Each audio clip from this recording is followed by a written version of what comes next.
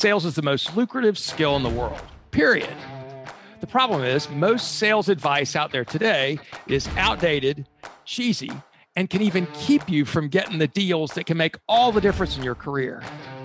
This is the No BS Sales School, a podcast for entrepreneurs and salespeople who want to master the skill of selling without all the BS.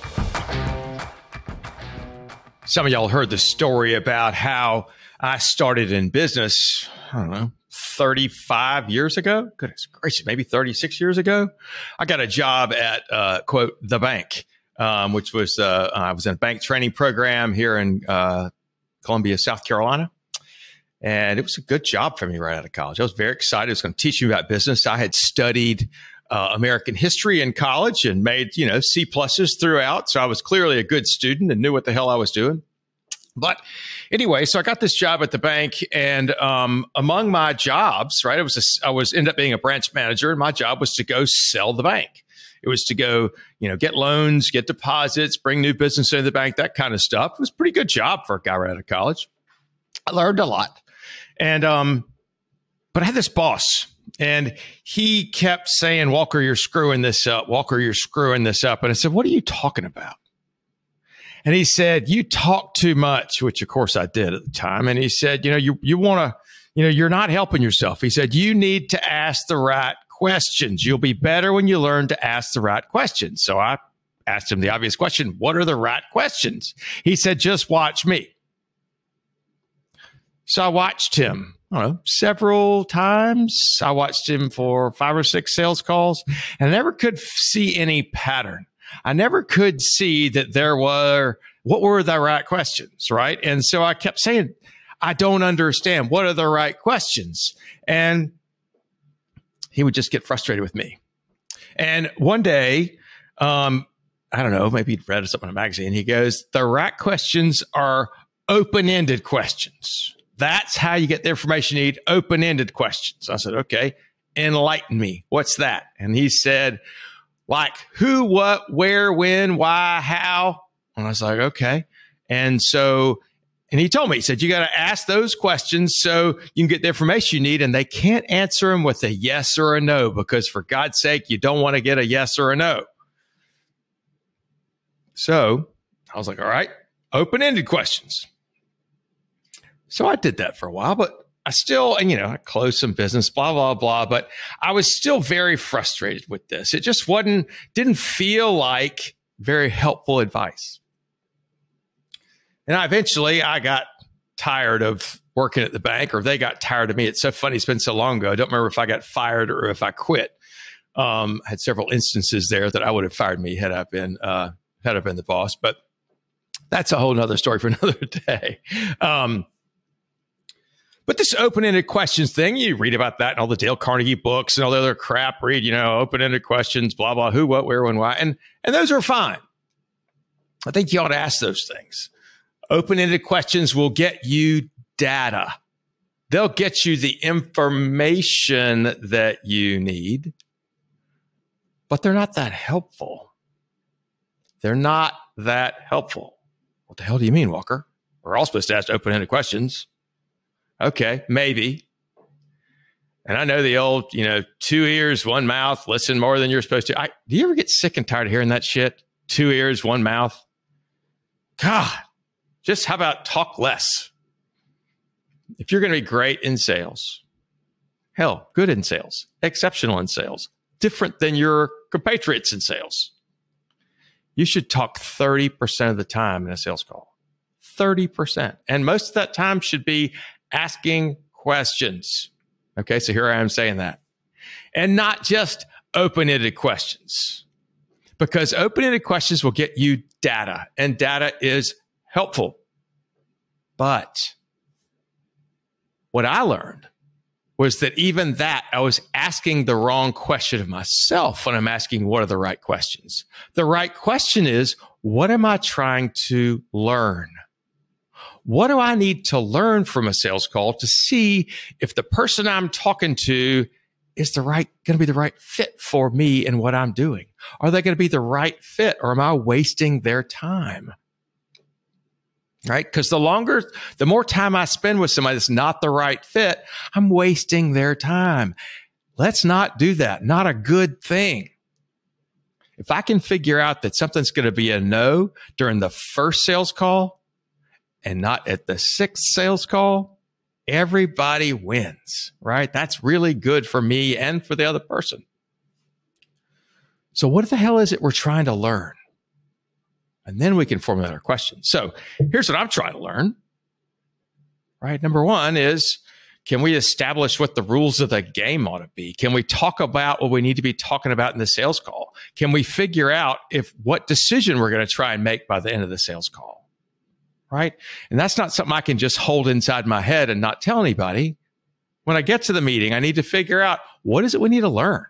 What is it I'm trying to learn? And what are we trying to make a decision about? And I don't care what you sell. I don't care how long your sales cycle is. Because everybody's like, oh, that will never work in my business. I don't care how long your sales cycle is. You ought to be getting yeses or nos to something at the end of every sales call. If it's not a yes, it's a no, right? Yeses or nos to something. So let's decide at the beginning of the call, what are we going to figure out yes or no about? The next thing we need to be figuring out is, do they have a problem? Are they experiencing any problem at all? Right? Because a lot of folks would just say, no, we're fine. We're good. If you want to send me a quote or send me some information, happy to have that. Or yeah, we might be interested. Send us a quote. But if you can't determine there's a problem, then what the hell are you doing? So let me offer you some questions you can ask to see if you can determine a problem. Let's back up for a second here. Every salesperson, I'm sorry, maybe not everyone, most salespeople go out to get facts. How many, how much, when, those are good. But what we need to learn is, what is our prospect's opinion? What do they think? What are their emotions around certain subjects, right? What are the problems they're facing? Now, here's the question. Okay, what we'd like to say is, what problems are you facing? That's a bullshit question. We have to help people. So here are a couple of questions you can use to help somebody figure out if they're having problems or not. Because here's what I want you to know as well.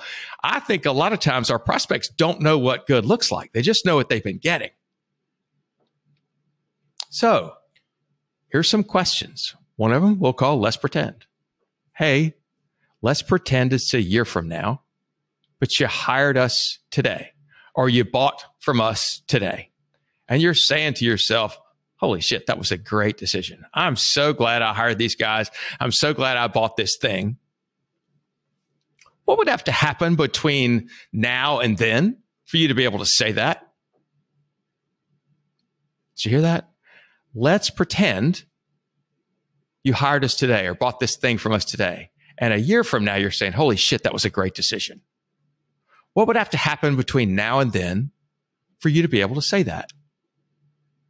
See, I'm trying to get their opinions. And when you ask a let's pretend question, you're getting their opinions about something in the future, right? What would be different?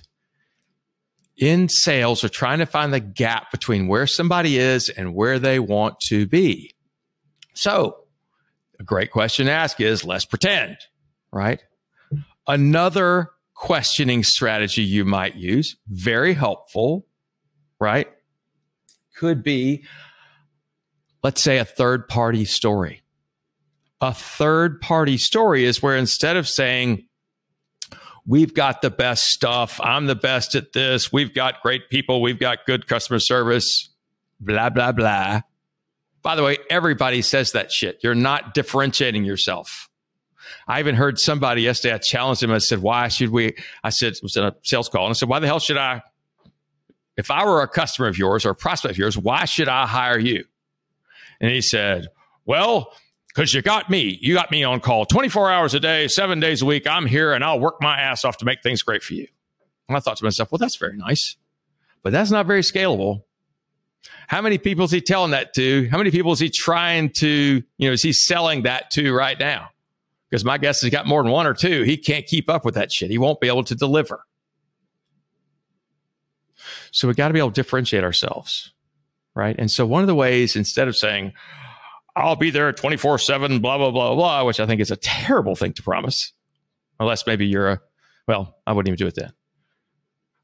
I would say, here's what people say they like. They like the fact that they can reach me when they need me. They like the fact that we've got really good service. They tell me that our stuff is better than other stuff, right? Instead of saying my stuff's better than their stuff, say, here's what other people tell me. They tell me my stuff's better than other people's stuff. So you're just the messenger. You're just there. So here's the thing. If your prospect disagrees, let's pretend you said our shit is better than other people's shit. And your prospect goes, no, it's not. They're disagreeing with you. But if you say, a lot of our customers say our stuff is better than other people's stuff. And then they disagree. They're disagreeing with somebody else, not you. Right? Then you can go, yeah, I kind of thought so too, but that's what they say. Right? Give yourself some room. Be different. Nobody can see that you're better till they see that you're different. And your product or service will not differentiate you. People will buy mediocre and pay more because they trust the person they're talking to. Everybody's got their own reasons, right? So beyond opinions about how the meeting's going to run and what their problems are, because then from there, we got to figure out, is that problem deep enough for them to want to make a change, right? Is that problem, right? So we got to discover what are the problems they have. What is their opinion about the consequences of those problems? And thirdly, what are the personal impacts of those problems, right?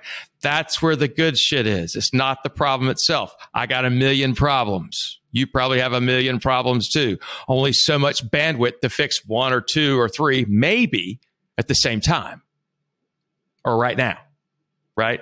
But we got to figure out what are the consequences, help them figure out. I can't tell them what the consequences are. I can't tell her what the consequences are going to be. They have to tell me. And then I need to figure out, only by asking, what are the impacts on them? What are the personal impacts of this thing if the way it keeps going? Do they give a shit? Are they committed enough to do something differently? So, great. Got to ask the right questions. Sure, use some open-ended questions. Not bad. But that's just the tip of the iceberg. There is so much more. And our job, right, is not just to collect data. Our job is to learn. Our job is to understand. And our job is to help our prospect think through their situation. Slow them down. Help them think. That's what great sales is. If you have not yet rated and reviewed this podcast, I ask you to please do so. You're getting a lot of free shit. do one thing to help me, right? Is go ahead and rank and review this podcast. Give me 5 stars if you like it. Give me a quick review, throw some words on there. And if somebody else needs to hear this, pass it on to them. We got programs that start every single month for companies, for individual salespeople who want to invest in themselves, for business owners, entrepreneurs. You want to talk about those things, see if we could help you? Phone number 803-917-2817. Email walker@walkermckay.com. Have a conversation with me. Happy to help you figure out if we've got something that will help you. Thanks for listening to the OBS Sales School podcast. If you haven't already, please take 1 minute to write a quick review for the show. It really does make a huge difference. Also, subscribe to the show and please forward this episode to somebody else who needs to hear it. As a bonus for listening, I'm going to give you access to a free mini course, 7 expensive sales mistakes you're making and what you can do about it. Go to www.7salesmistakes.com and get access to the free mini course. That's the number 7salesmistakes.com. Thanks again for listening to the OBS Sales School podcast.